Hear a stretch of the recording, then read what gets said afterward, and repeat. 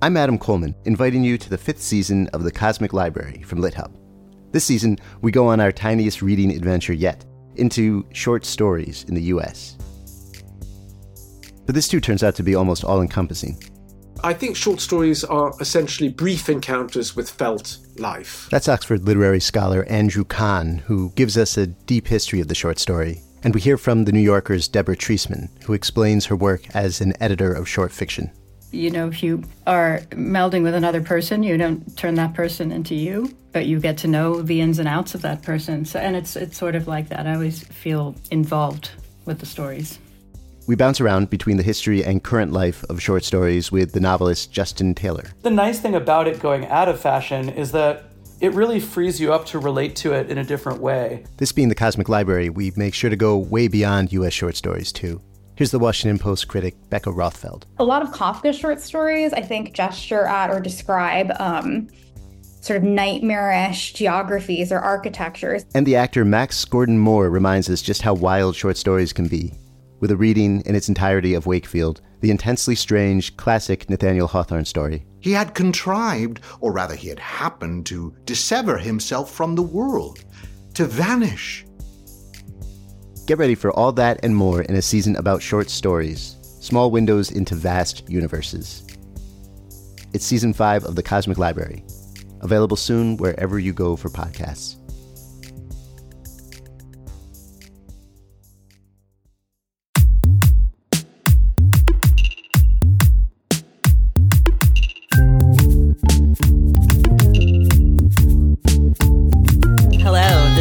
Nonfiction podcast from Literary Hub, where we believe that every issue in your Twitter feed or on the evening news has already been tackled somewhere in literature. I'm Vivi Ganeshananthan, also known as Sugi, author of the novel Love Marriage. And I'm Whitney Terrell, the author of the novel The Good Lieutenant. Today we're taping live at the Miami Book Fair. This event will be aired later as an episode of our show, which you can find by searching for fiction/non/fiction on your favorite podcast app. And we're thrilled to have one of our favorite guests back on the show, Jeff VanderMeer. He's here to talk about his newest novel, not even out yet, Dead Astronauts, coming out December 3rd, and we're excited that this time he's joined by his wife, Anne, to discuss the latest anthology they've edited together, the big, and we mean big, book of classic fantasy. Anne VanderMeer is an acquiring editor for Tor.com and Weird Fiction Review, and is the editor-in-residence for Shared Worlds. She's won a Hugo Award, a World Fantasy Award, and a British Fantasy Award for co-editing The Weird, a compendium of strange and dark stories. Other projects have included Best American Fantasy, 3 steampunk anthologies, and a humor book, The Kosher Guide to Imaginary Animals. Her latest anthologies include The Time Traveler's Almanac, Sisters of the Revolution, an anthology of feminist speculative fiction, The Bestiary, and The Big Book of Science Fiction. Anne, welcome to the show. Thank you so much. I'm really happy to be here. I grew up here in Miami, so it's so nice to come back to my hometown and be here for this event. Thank you. And the New York Times bestselling writer Jeff VanderMeer has been called the Weird Thoreau. Are we really saying that? I guess we're doing that. by the New Yorker for his engagement with ecological issues. VanderMeer's prior work includes the novel Born and the Southern Reach trilogy, which has been translated into 35 languages. The first book of that trilogy, Annihilation, was made into a film, which he spoke about during his last appearance on the Fiction Nonfiction podcast. That book won both the Nebula and Shirley Jackson Awards. His nonfiction has appeared in the New York Times, the Los Angeles Times, the Atlantic, the Washington Post, among others. A 3-time winner of the World Fantasy Award, his forthcoming novel is the first in the Adventures of the Jonathan Lambshead series from FSG Kids. Jeff, welcome once more to the show. Thank you very much. And I'd just like to say that in my opinion, Thoreau is the weird Thoreau, but I'll take it. All right, I'm excited to talk. You know what I want to do is have the audience applaud these two excellent authors real quickly. We have it on tape. I'm excited to talk to both of you about this anthology, which is an 850-page treat. You can also hurt people with it. It's the big book of classic fantasy. I get the big, but the classic is more complicated. In the introduction, you write, classic fantasy, then, is the naive state of the unreal during which writers largely did not self-identify their work as fantasy, during a transitional period that also loosely corresponds to the transition in history from religion to science and from agrarian rural societies to industrialized urban societies. This period also saw a marked devaluation of fantasy as for children, culminating in an association with the low cultural status of the pulp magazines. So, Anne, can you say a bit more about what extent you were working against the historical understandings of what fantasy is supposed to be and toward your own notion of what it could be? Well, the thing about fantasy is that people have always told stories, and the earliest stories were always fantasy stories, and there was never this divide between fantasy and realistic. It was always just, here's a story, here's a great story. And so the writers that were writing during that time period, and we're talking about classic, we're talking about works up through 1945, so it's pre-1945, and people were just writing stories. So that's why when you take a look at the Big Book of Classic Fantasy, you're going to see the Brothers Grimm right next to Vladimir Nabokov, because everyone was writing those kinds of stories at one time or another. They might not have only been writing fantasy. And the other thing is when you take a look at a lot of those early so-called children's fairy tales, some of them were pretty adult, as you will see later on today.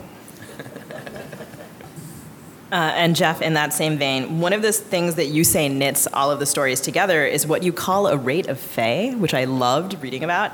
Can you define fae for our audience and tell us why it was a driving factor here?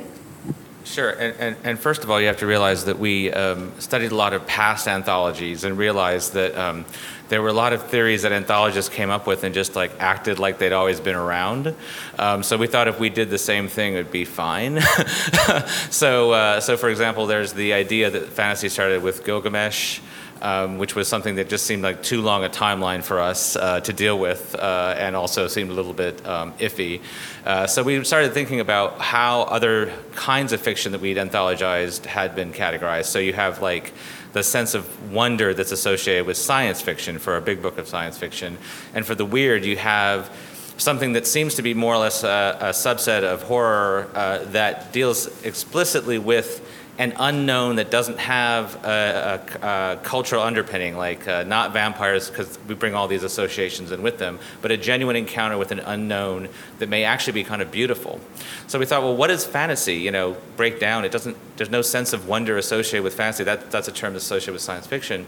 And so I thought the rate of fae, because of those early strange fairy tales, sometimes very cross-cultural, where they're sometimes for children, but there's this encounter with this fantastical unknown that is, strange and beautiful, but also maybe a little terrifying and wild. And so my thought was that we would try to include those stories with the greatest rate of fae, the strangest, wildest stories from a period where fantasy was not, until the 20s, thought of as an actual term or a separate genre. So the book includes writers who are commonly understood to be fantasy writers like Tolkien and L. Frank Baum, but just as it makes arguments about certain other kinds of stories and writers also being fantasy in one way or another, it takes a stance against Anglocentrism and includes Black and Native writers, for example, W.E.B. Du Bois, Zora Neale Hurston, Mourning Dove, and about half the stories in this volume, and I love this, are in translation, which is so awesome. And you even commissioned some new translations. And can you tell us about the detective work that you did to find new stories and to decide which old versions deserved new tellings? It's an incredibly inclusive book. It's you really can tell amazing. That there was a real effort made to do that. Well, translated fiction has always been near and dear to my heart, and it's been very important to Jeff and I to be as inclusive as possible. And we've been very fortunate over the years to come across so many wonderful writers all over the world who are not only just writers but also translators. And because they have known us for a long time and know the kind of work that we like, we were able to reach out to them and ask for recommendations of stories that they knew and loved or could even research for us and give us some ideas of what's out there that the English reading public does not yet know about. And to me, that was what was so thrilling. I was very, very excited to bring some work. For example, there's this one very long story, I guess you could call it novella, from Korea, which has never been translated before in English. And the writer who wrote it is anonymous because they didn't even keep names during that time period. But this is an amazing fantasy story and really speaks to what fantasy was and what storytelling was in Korea during that time period. And this is in the 1800s. So we were very fortunate to come across Min-Soo Kang and learn about his work. And he was the one that recommended this particular story to translate for us. So those are the types of things that happened. We came across another translator who was doing translations from Yiddish. And he told us about a writer named Dernister, whose short fiction had never been translated before. And the story that he translated for us is this surreal Bible story. I don't know how else to explain it, but to think about this story being written, I think it was in the late 30s or early 40s, and it just blows my mind to think about that story being written in Yiddish, and you read it today and you're like, wow. So to me, it was very important to be able to do that. And of course, the indigenous writers, I wanted to make sure that we included them because storytelling is so universal, and I wanted to show all those different perspectives. And I think also we couldn't have done this book 10 years ago because our network of translators is so large now, and they know our taste, we know their taste, so they can pitch us something with a couple of paragraphs and a synopsis, and 99% of the time, we take it, even if it's something that's never been translated into English before, and we also can house or find a home for those things we don't use, so there's usually a very small risk, but it even comes out of spaces you wouldn't expect, like our Russian translator, Ekaterina Sidia, told us about these spiritualists in Russia who used fiction as their propaganda. So they would put out broadsheets like in the late 1800s and early 20th century, these elaborate stories that were about the supernatural that had never been thought of as fiction and never been anthologized because no one knew to look for them. So she translated one of those for it. It's a story about an ensorcelled violin, and it's an amazing story, but it's never been put truly in a fiction context before.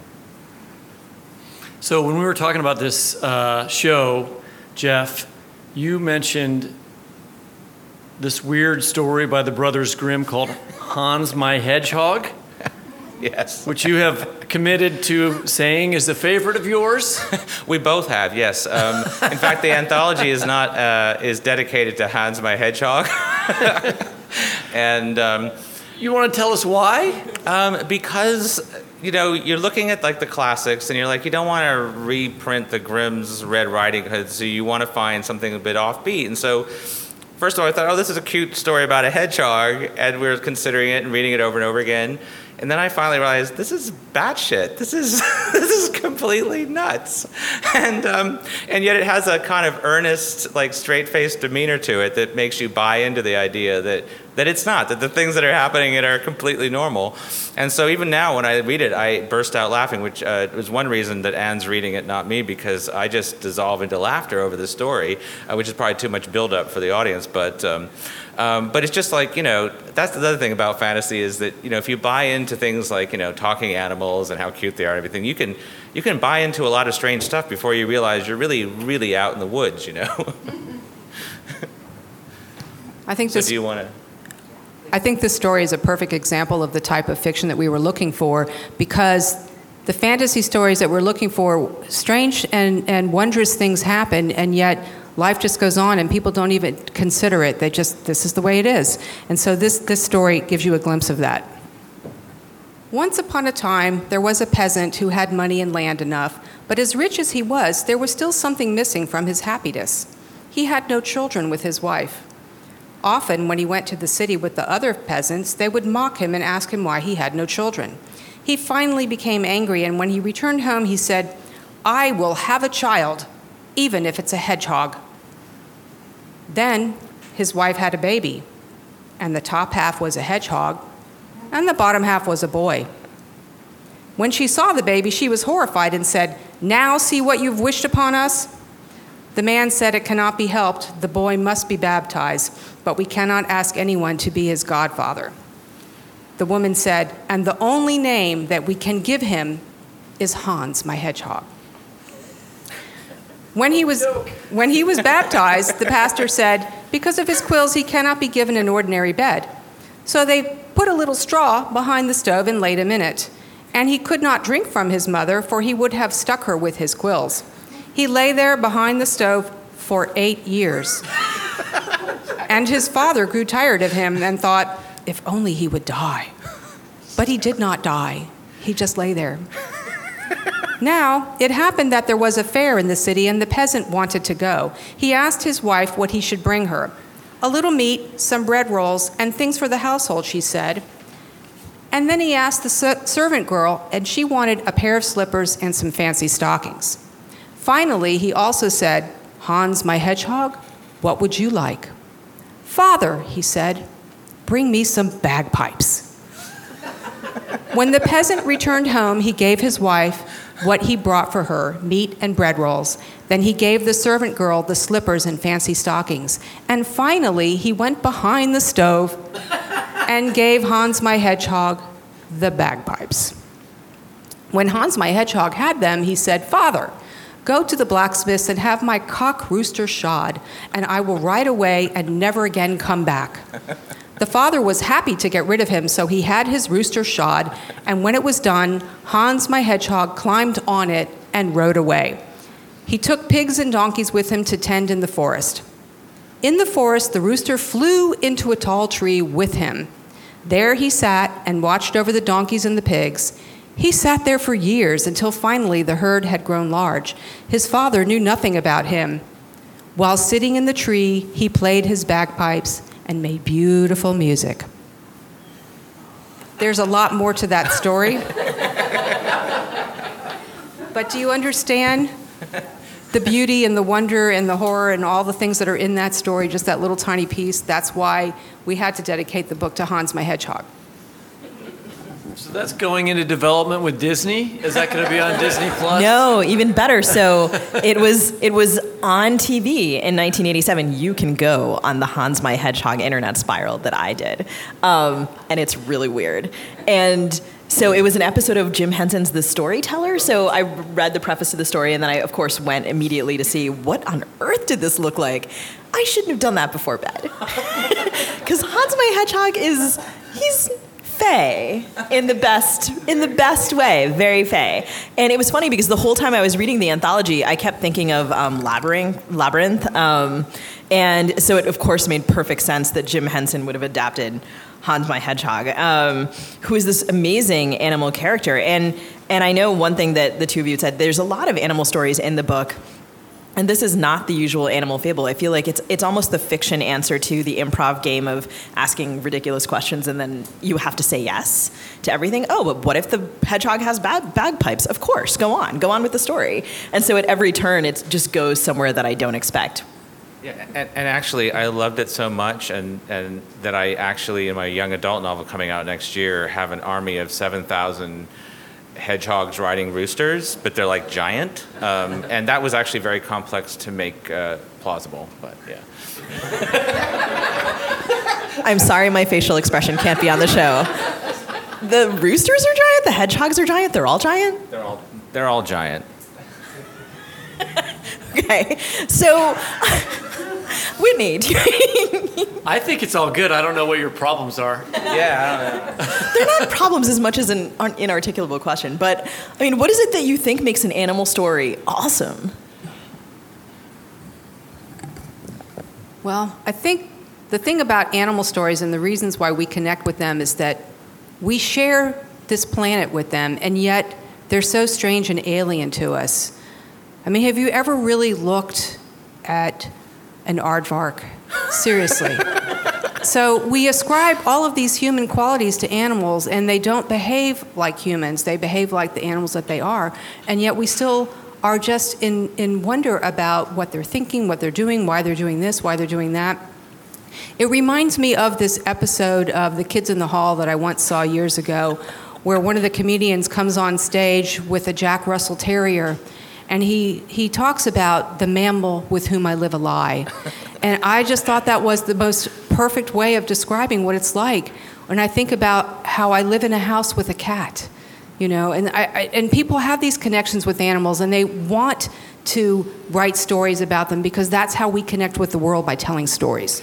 And I think that we tried very hard to use the animal stories because we had so much material that we could choose from that dated well, that actually were before their time in terms of rejecting kind of like the Disney stereotype for the most part. So some of them are strange because they're actually, you know, better mimicry of animal behavior than your normal story, because we're used to animals in fairy tales kind of acting like humans half the time.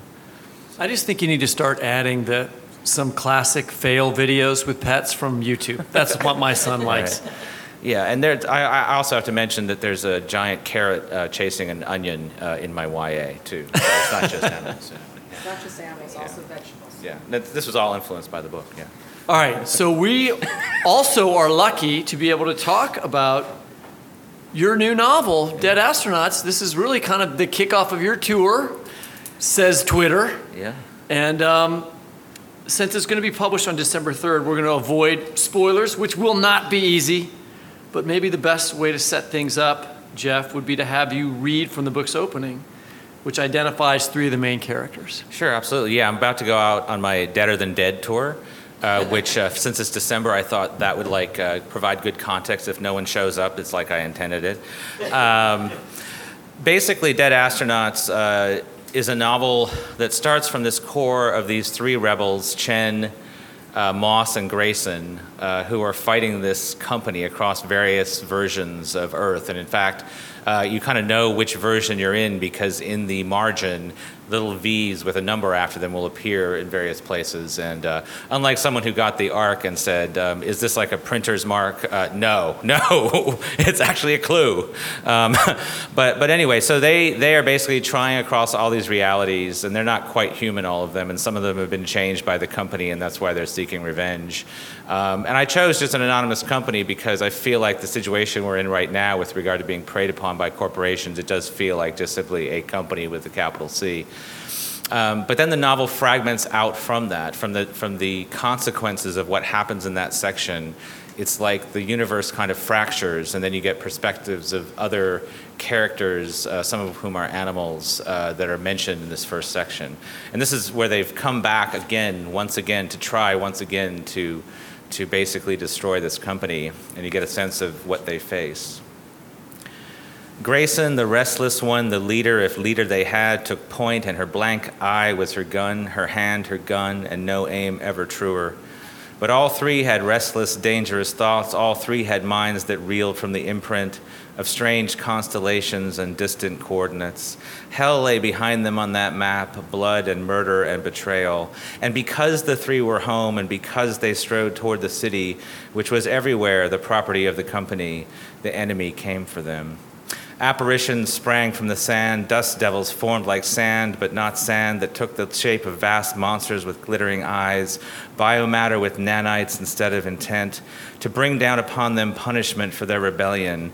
A digging, gap-jawed leviathan, a creature with many wings, grown more corporeal with each staggering step, so that what might seem ghost matter or star matter gathered with a great soughing sigh and a low guttural groan, as it became strong where once it had been weak. Only Moss ever found them sympathetic, and that was because she was closer to them in her flesh than to Grayson or to Chen, phosphorescent, dripping a mist of near weightless biomass in emerald and turquoise torrents. The brine hit the 3 in a wave, the taste of them Paleomesozoic, worthy of the respect one gave to old bones in a museum. But these monsters had been made to battle some other enemy than the 3. And when the molecules of the 3 met those of the defenders, the defenses fell away and became again like sand. Sometimes this was not the case. Sometimes when they were not the 3, but just the 1 or the 2 or in some other guise, and thus weakened, the sentinels devoured them, ripped their flesh and cracked their bones, rendered their corpses down to dust, and then quarantined the dust and salted it, as if knowing how dangerous even the DNA of ghosts could be. Here in this city, there came a second wave in the form of a giant lizard, and Grayson dealt with the surprise with a leap and a swipe of her hand, for there appeared a blade at the end of her hand, and then a red line across a scaly throat. This lizard erupting from the sand was not biotech, but natural bred, and thus natural dead in disposition. Yet it hid the preternatural, for one limb of the lizard made as if to flee into the sky and became a wing that might flap and soar, a wing turning into a full-fledged bird that might report back to the company. but for Chen, who whipped his left arm up toward the heavens and allowed that part of him that identified as hand to leave him to spin up to the wing as a sharp spinning star and to intercept the flying thing and to shatter it to pieces which fell like shards of green glass or some brittle candy, while the star of his hovering hand shone golden there in the great empty sky like a beacon. The monsters were gone. They had passed the first trial, yet it was different than before, more difficult. Each of them felt that in some hard-to-define way. They will track us. They will always track us. The duck with the broken wing, already here. Sometimes it took longer, but true. The duck with a broken wing watched their approach from a dusty pool in which a dark smudge was all that remained of water. More reptilian than duck, saurian, teeth, semblance of a duck, but only from afar. Up close, all that registered was monster. Sometimes they called it the dark bird. Thank you very much. Yeah.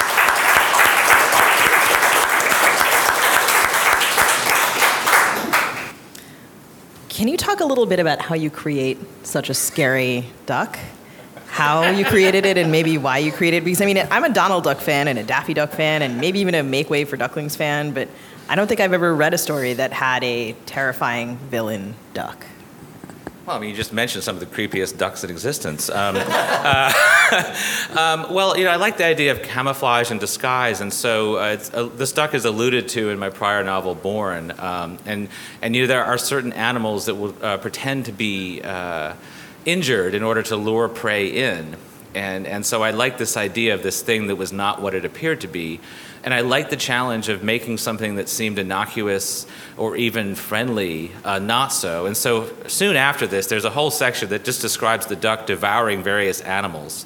And if you read that and you still think a duck is great, then, this is a comic novel, but I don't think that's what happens. So that's really where it came from. And I also like the idea of subverting in the novel in certain places are like cultural expectations of animals, like what we project onto them and exactly what you're talking about, and kind of like explode those. So I paid great attention to the detail of creating that in order to try to pull that off. Yeah, I mean, I tell students to choose against type all the time when they're writing about people, right? Make the trucker, enjoy romantic fiction, or something like that. But I never thought about it in terms of animals. But when I was reading the book, that I realized, and in your prior work, that you try to work against type with animals, I think. Yeah, well, I mean, I think that, and this is something that you find when it's well rendered in any kind of fiction. There's a writer I love, last name Williams, I can't remember her first name now, who writes short stories where in the backdrop, Joy Williams, where in the backdrop, because she is big on ecology, anytime an animal appears, it is actually doing the thing that it would do in that circumstance. And so she's very aware of the fact that animals in the backdrop should not be like furniture or something inert, that they can, have some kind of power even if they're not the center of the story. And so I think about that a lot. My prior novel, Born, if you look at the backdrop, you can read an entirely different story involving the little foxes that run through it. That's definitely something that I think about, and I apply it when I teach because often someone will have an animal as the center point of the story, and they haven't really thought through exactly what you're talking about. So, Anne, there are plenty of sentient talking animals in the big book of classic fantasy, as we just learned. Hans is between, right? You and Jeff also published the Kosher Guide to Imaginary Animals, a totally normal book for people to publish. Why do animals play such a huge role? So you should be able to answer this question between the two of you. Why do animals play such a huge role in fantasy and science fiction? And the second part of this is, by comparison, and maybe I'm wrong about this, so if you think I'm wrong, that's fine.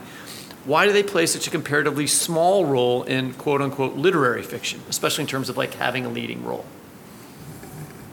Well, I'm not really sure why they might not be in literary fiction as much, but it might be that the more modern fiction that's realistic is more focused on humans and therefore doesn't spread out into the wider world of the animals. And our connection to animals, again, it's a universal thing. We share the world with them. increasingly we try to connect with them because we're so removed from nature now, more so than we were 100 years ago. So I think it's become more and more important to us, and I think that's one of the reasons why so many people spend hundreds of millions of dollars on their pets. And you see, these handheld dogs, people walking around that they think they're their children, and we have this connection with the animals, and we do want to read stories about them and learn more about them. And as far as literary fiction is concerned, I can't really think of anything that's come out recently that does focus on that, except in the case of a relationship that a human has with an animal. But, I would say that this was a little perplexing to me because, I just read for the National Book Awards for fiction, and that meant I read like 500 books, and there was actually a fair amount of non-realist fiction mixed in with that, but all across the board. One thing I was shocked by, and I think it's actually kind of related to this because I feel like animals are the ambassadors of this because animals are really about habitat, about biomass, and key to a lot of things that are key to our existence. You could read the vast majority of those books, and there's amazing fiction. And if that was your only source of knowledge about the world, you would not know that climate crisis exists. And I found that actually kind of disturbing because it should be seeping in around the edges and it should be manifesting in our attitudes towards animals and how we foreground certain things and put other things in the backdrop.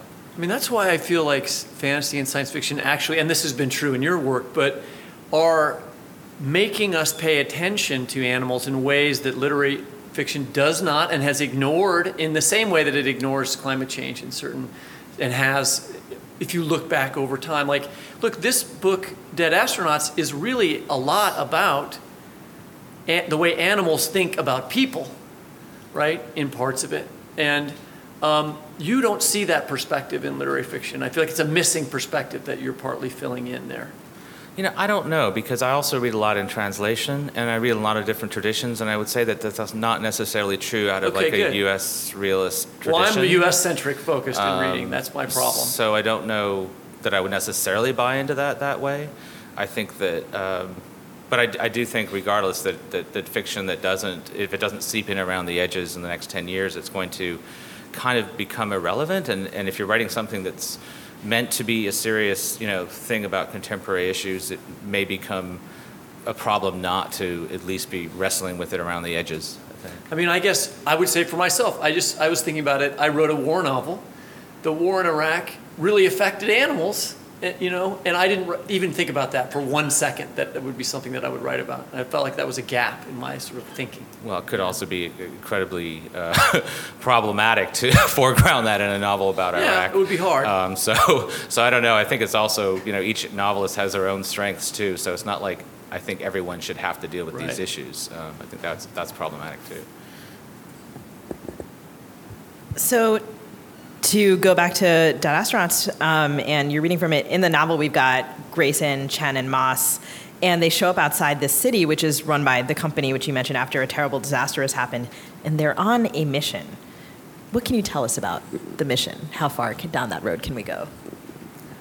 Well, I think that what I wanted to try to explore in this novel was the idea of failure as a kind of success. Because I think we use capitalist metrics on our activism in ways that are very unhelpful. And I think there are quote-unquote failures that actually move the needle, so to speak, in a way that you might not see the effects right away, but you see them down the road. And I see so many people feeling defeated, even though I feel like they have done that.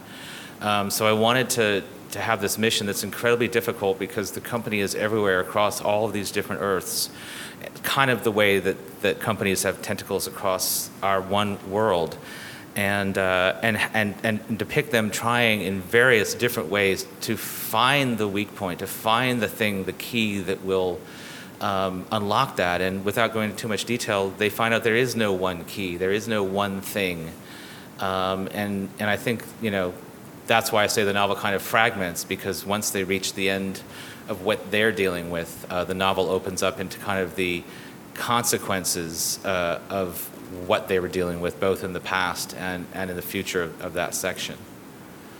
So I have a question for you, because I thought when you were introducing the book and you talked about the versions. I assumed that meant time, but I'm not sure. that I'm right about that? I think that there's things you put in where they can be both very specific, but they don't have to be read the same way. So sure, that could work as well. I think what it was liberating for me too, because I wanted to write a novel that was about different versions of the characters. I didn't want to have to worry about the continuity aspects of that.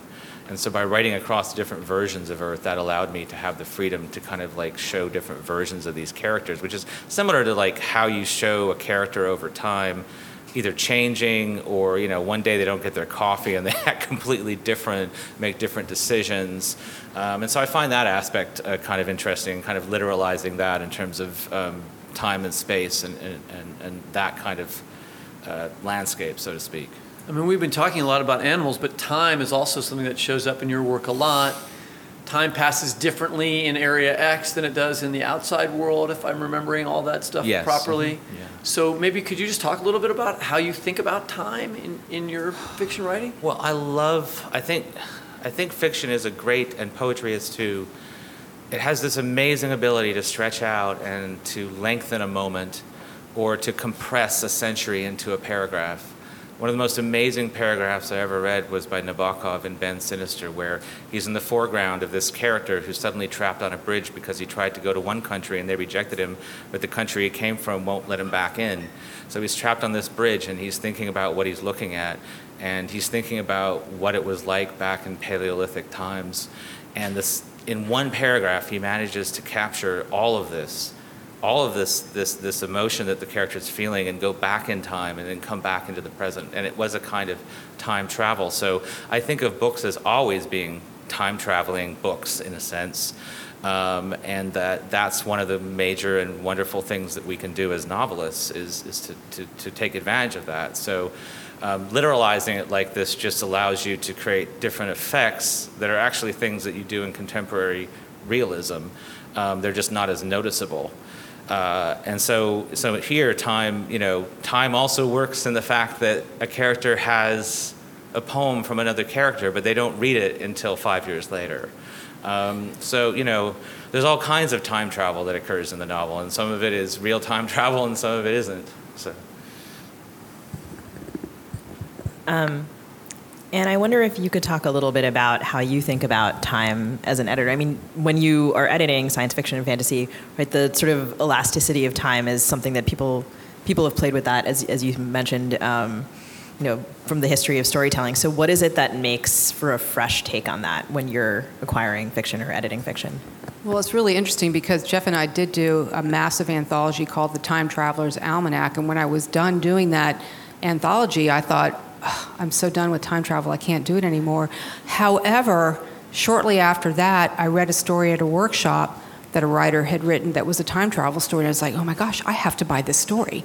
And I think what it is that when we talk about time travel and moving through time, it allows us, in a sense, to be nostalgic for things that happy times in the past, but it also allows us to think about a do-over. You know, how sometimes you have these stories in your head and you're replaying them over and over again. I wish I'd done this differently. I wish I'd done this differently. So I think that time travel does allow you to do that. And when you read fiction, you get so engrossed in the lives of your characters and the things that are going on around them and what they're facing that you forget where you are and when you are. And that, to me, is a measure of a really good story, whether it's a fantasy story, a realistic story, a science fiction story, a horror story. When the reader reads it and everything else around them disappears, then I know you've done your job as a writer. You've written a successful story. Thank you. That's a great, really clear definition, which I'm looking forward to discussing with my own students.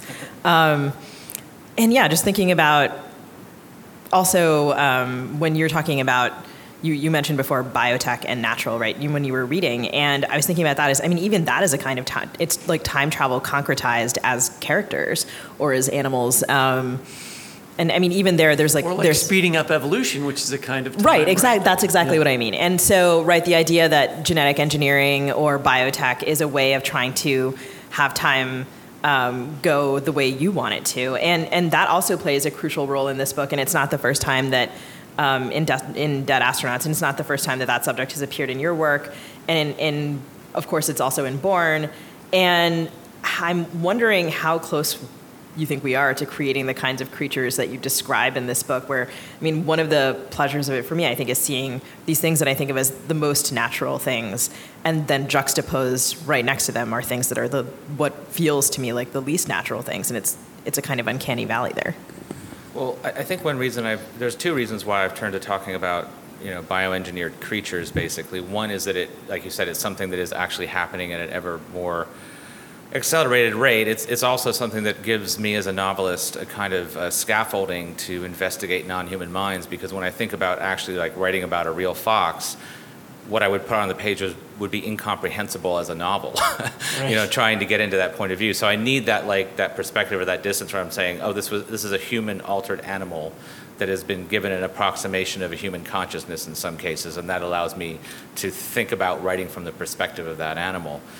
With regard to biotech, I'm writing about it because I think it's actually a really fraught subject. I mean, we have commodified so many things that we are moving ahead with this idea of creating creatures, and people scientists joyfully saying, oh, someday a kindergartner will be able to create a creature in their class, without any kind of consideration of what this means ethically, and with what seems like a lot of backsliding ethically in terms of animal testing and everything else. That makes me think of that scene from Toy Story where the mean kid has made all these horrible creatures that he tortures. I mean, that's exactly what would happen if right. If you can imagine your average middle schooler,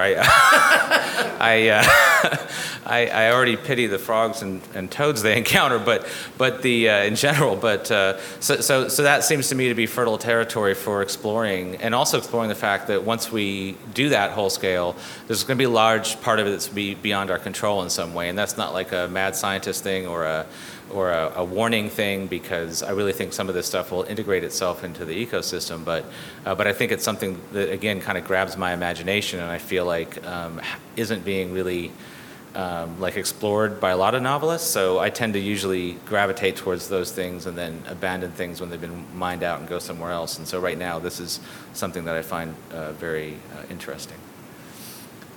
At one point in the book, the duck, who we've been discussing. The dark bird. I prefer to call it the dark bird. The dark bird. For the obvious reasons. The dark bird says, do you even wonder what it would be like not to live in the world of humans? I feel like the book is asking this question generally at many points, and there's a section toward the end that's told, I think, from the fox's collective point of view. Am I wrong? Am I right about that? From the fox's point of view, yeah. And that tries to answer that in some ways. I wondered if you could read to us from that. Sure, and there's parts of this book that are basically prose poetry, and there's parts of this book that are very non-traditional narrative, because I think that helped me in terms of thinking about the non-human. And the fox, each of the three sections, there's basically 5 pages of repetition, and part of that is the situation it finds itself in, being co-opted by the company. The second part is basically a listing of all the ways that people have killed foxes over the ages, that goes on for 6 pages, because I think the repetition kind of drives it home. And in fact, Alton Brown the other day was telling me that he read that section aloud, and with each repetition, it kind of opened up something new in thinking about what you're reading. But I'm going to read the joy part, the third section. The part you're talking about is really scary, and we did ask you to read the joy part. Yeah, I figured that would be a better note for now. If I'm on the tour and things are going badly, they're going to get all the anger. But here we go. We lived in joy, the joy of living without interference, without persecution, without unnatural threat. The joy of running, the joy of digging, the joy of hunting earthworms through the dirt, the joy of the wind against fur, the joy of muddy paws, the joy of sleeping next to each other, the joy of climbing trees, the joy of swimming in streams, the joy of mating and raising children, the joy of digging burrows, the joy of playing in meadows, the joy of snapping at fireflies at dusk, the joy of napping on smooth stones, on moss, on beds of fern, the joy of the warmth on fur. We lived in joy, the joy of living without interference, without persecution, without unnatural threat, the joy of running, the joy of digging, the joy of hunting earthworms through the dirt, the joy of the wind against fur, the joy of muddy paws, the joy of sleeping next to each other, the joy of climbing trees, the joy of swimming in streams, the joy of mating and raising children, the joy of digging burrows, the joy of playing in meadows, the joy of snapping at fireflies at dusk, the joy of napping on smooth stones, on moss, on beds of ferns, the joy of warmth on fur. But in the end, joy cannot fend off evil. Joy can only remind you of why you fight. Thank you.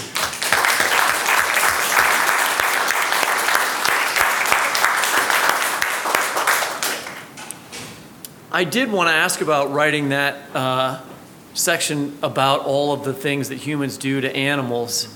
Was there an inspiration for that? When did you realize you were going to write that section? Because it seems so, it's a perfect part of the book. But it takes thinking of it first to make it perfect. I don't know. I mean, there's a lot of different kinds of repetition that you find in non-standard narrative. And I studied experimental, fiction for a long time. I was formerly experimental as a young writer. I was also a poet as a young writer, and poets use repetition differently. And throughout the novel, and I wrote the fox part fairly late, in part because I was still thinking through, I'd met this this environmentalism class that was like, we want more direct literature, and I was like, how do I do that without being didactic? And the answer was both twofold: be more lyrical and lean into the didactic, and the repetition does that. But then the repetition, especially I think after the fifth or sixth time, where there begin to be parentheticals that kind of aberrate the pattern. That reaches that effect. So really it's all of that, and then the fact that in the other sections I was using repetition in other ways because there's characters that reappear in different form and think the same thought. So I was already using repetition in a certain way to convey things, and then that just seemed the natural element of it, especially because the fox at the end of the day is both very sad and very angry, and that emphasis seemed to work. I wonder, you have animals. I mean, it's in your bios, the bits that we didn't get to. And what is your life with nature like? Well, we moved into this new house on a ravine. It's still only 10 minutes from the heart of Tallahassee, but if you've seen my Twitter feed, you'll know we have, on your average day, you'll go out and you'll see a possum or a raccoon, or if I'm lucky, the armadillos digging away in the bottom of the ravine. And we're very close to it right now. And it's funny because I was writing the fox sections, I was writing some of these sections, after we moved into the new house, where there was this more direct connection every day with individual animals. And it wasn't something that I had before because I would hike a lot and you would see an animal, you would observe the animal, but you didn't see the same thing over and over again. And the old house just simply didn't have any windows. So, even though we had some wildlife out there, we didn't see it. So it's definitely changed my perspective. And I was writing part of this book after we moved to the new house, and I think it made a difference. And I don't know what it's like for Anne. So in the morning when we get up... She called me Farmer Jeff. Jeff, the first thing Jeff does when he gets up in the morning is he goes outside and checks all the bird feeders. So that's like his focus, is taking care of all the outside animals. And the first thing I do when I get up in the morning is I have to feed Neo. Neo is our cat. He's last cat standing. We used to have 4, and he's the last one. And Neo gets a scrambled egg every day. Yes, I do make him a scrambled egg every day. But not only do I make him a scrambled egg every day, I sing to him and talk to him the entire time I'm making it to build up the excitement for when he's going to get the egg. And when I travel and Jeff has to make the egg, he does not do that. And Neo does not like the egg. I just can't. It's a different kind of repetition. So Jeff does not make the egg the right way that I make the egg. It's the same egg. But to be fair, I can barely reach the bird feeders to feed the birds, so I know I'm not feeding the birds the way that Jeff feeds the birds. I have a question for you guys about collaboration. And I may have to, we're going to say, if Sugi, our co-host, just walks off stage, it's because she has to go to the airport. So don't worry. Editing, you've edited a lot of these anthologies together. You're a couple writers. Okay, I'm not even going to ask the question. I have this great story about collaboration because Jeff and I do work on these anthologies a lot, and he gets very excited and has fantastic ideas and likes to. So when we were working on this particular anthology, Jeff came to me and said, "Anne, I really want to have a story by Salvador Dali in this book." And the way that we divide our work is that I work on all the permissions. So, and he does not touch the permissions. I do the permissions, all the administrative stuff. And I said, okay, it's going to be really difficult to get permission to do a Salvador Dali story, but if you find the right story, I will do the work. I will go through all the hoops to get the story. So we have a lot of books, hundreds and thousands of books. We have a lot of books. He comes up to me so excited with a book of surrealist work, hands it to me and says, I found the story. And I open it up to the story that he gave me. I'm reading it, and I look at it. I go to Jeff, and I said, we can't publish the story. He goes, why not? What's wrong with it? And he says, well, first of all, it's not fiction. It's an essay.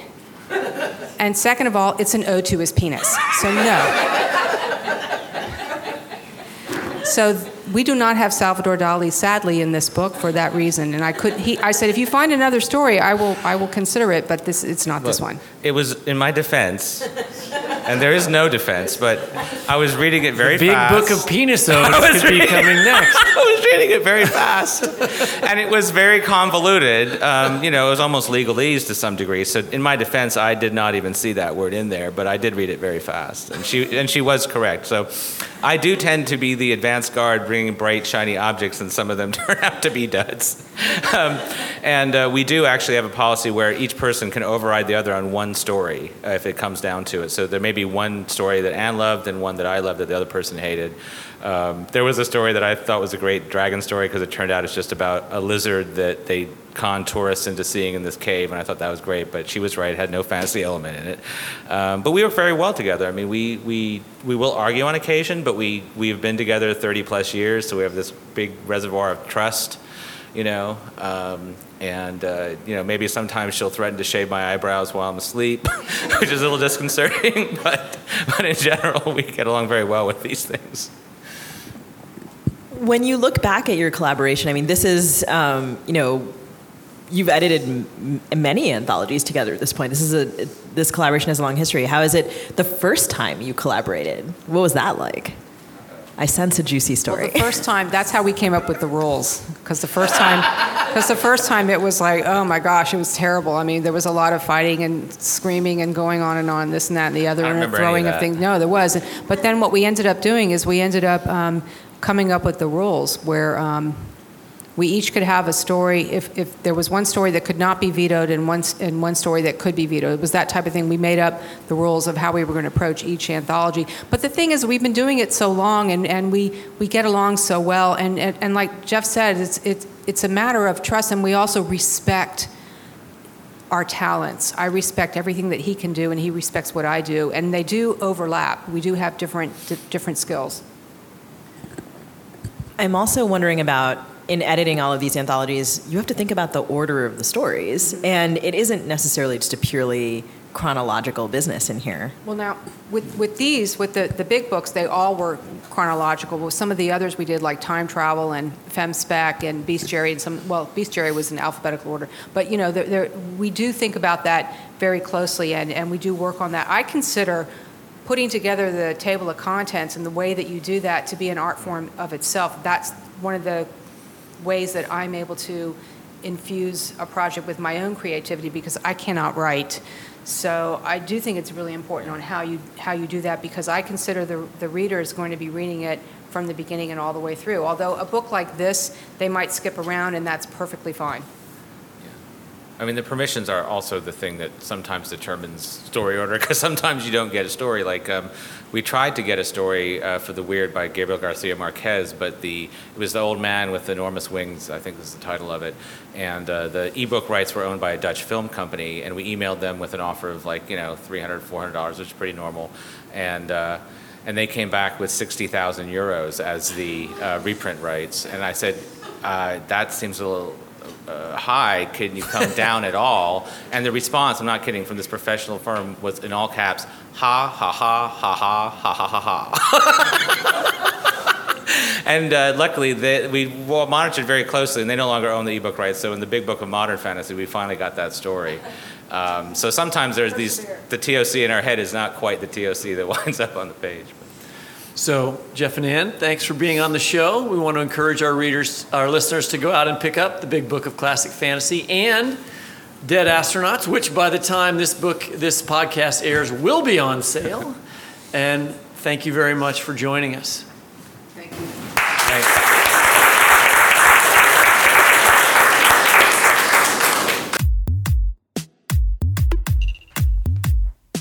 That's it for the Fiction Nonfiction Podcast. Our theme music is composed by Travis Workman. We want to thank our producer interns Gilbert Randolph and Chloe Syme, who are MFA students at the University of Missouri, Kansas City. You can subscribe to us by typing fiction/non/fiction into the search bar of your favorite podcast app. You can also listen, find previous episodes, and read excerpts from our interviews at the Literary Hub website, lithub.com, where the Fiction Nonfiction Podcast page is listed under the LitHub Radio tab. If you value discussions like this one, take a couple seconds and give us a rating on Apple Podcasts. It helps other people find our show. We'll post links to the book we referenced this week on Facebook at FNF Pod, on Instagram at fiction.non.fiction.podcast, and on Twitter at FNF Talk. Happy reading from Miami.